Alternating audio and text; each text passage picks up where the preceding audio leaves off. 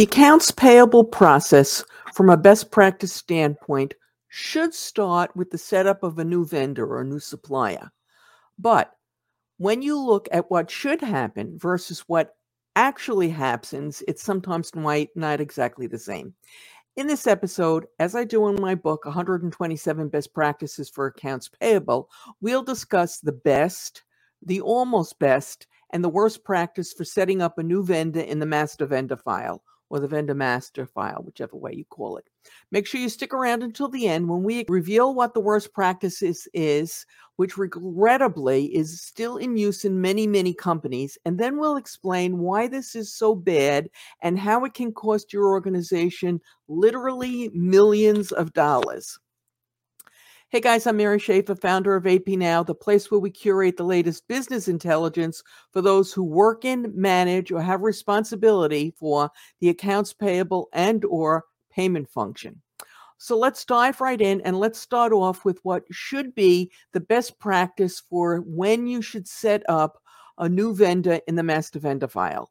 In the ideal world, the vendor is set up, the supplier is set up before the first purchase order is issued. That's right, before the first purchase order is issued. The vendor information is submitted. The person who's responsible for the master vendor file sets the vendor up. Any verifications that need to be done, and there should be a few, are done.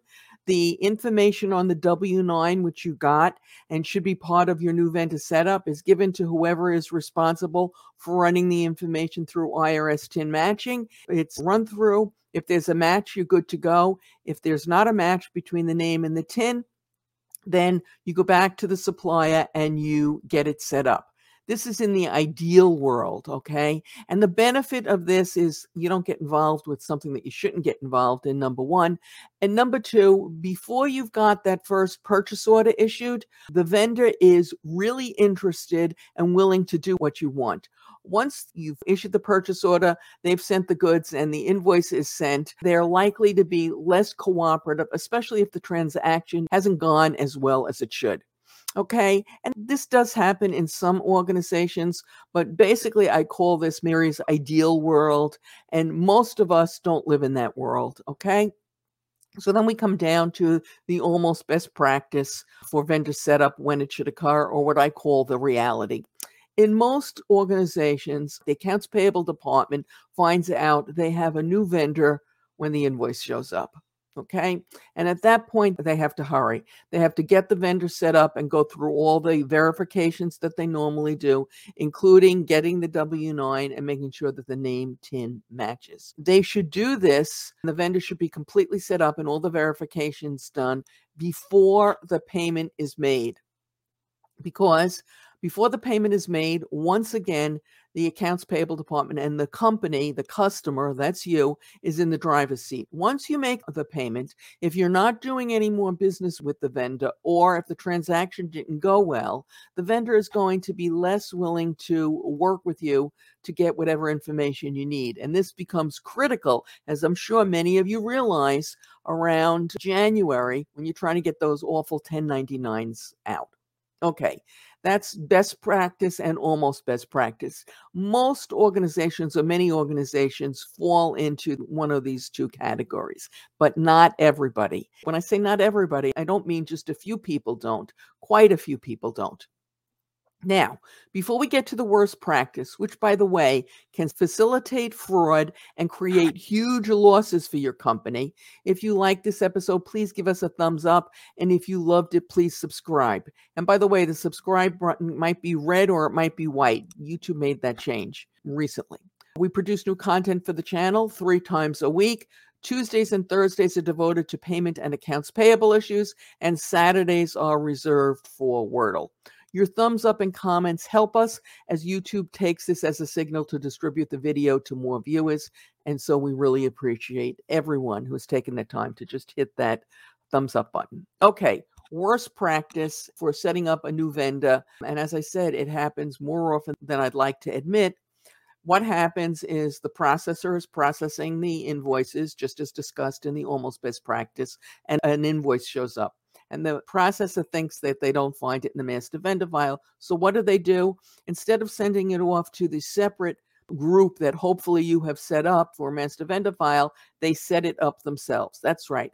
The processor goes in and sets up a new vendor. As an aside, they also do this when there's a new address, a change of address, or other things. Okay, that might seem like it makes a lot of sense from an operational standpoint, but I'm giving the big X, okay? No, don't do that. That's a really bad practice. Why? For starters, you don't have appropriate separation of duties. So what this means is that that processor can set up vendors and can process invoices, and they are well on their way, if they were so inclined, to facilitate fraud. This is also how you get duplicate vendors in the master vendor file. Why is that? Is because the processor may or may not follow the rigid coding standards that you've set up for setting up new vendors. And if they just deviate even the slightest bit, it may turn out that that vendor who they thought wasn't in the master vendor file is actually there. They just didn't find it. Maybe they spelled the name wrong. Maybe they used an abbreviation when they shouldn't have. Whatever. There's a million reasons why they might not find a vendor who's there.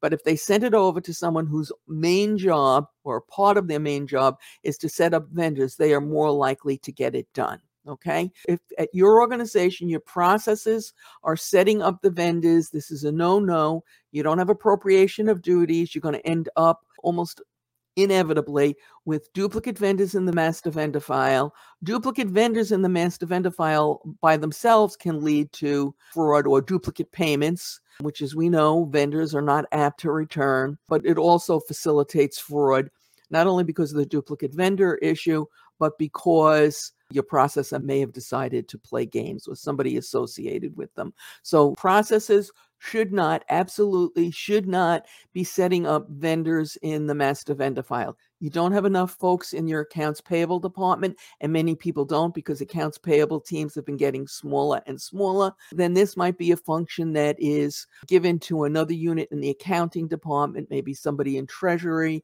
whatever. Somebody else should be doing it, somebody who will take the matter seriously. And speaking of fraud, and these frauds, by the way, when they occur, and there have been a number of stories about them, cost companies millions of dollars. That's typically non-recoverable. But speaking of fraud, this is not the only way that the vendor file can facilitate fraud. It's not the only practice. There are others. And we recently did a broadcast on this issue. You can watch it right now using the link that will appear momentarily on your screen on YouTube and is in the show notes below if you're listening to a podcast, for example. As always, we appreciate your thumbs up, your subscribes, your shares, and your comments. And again, a big thank you from me if you've taken the time to give us a thumbs up or a comment. Good luck.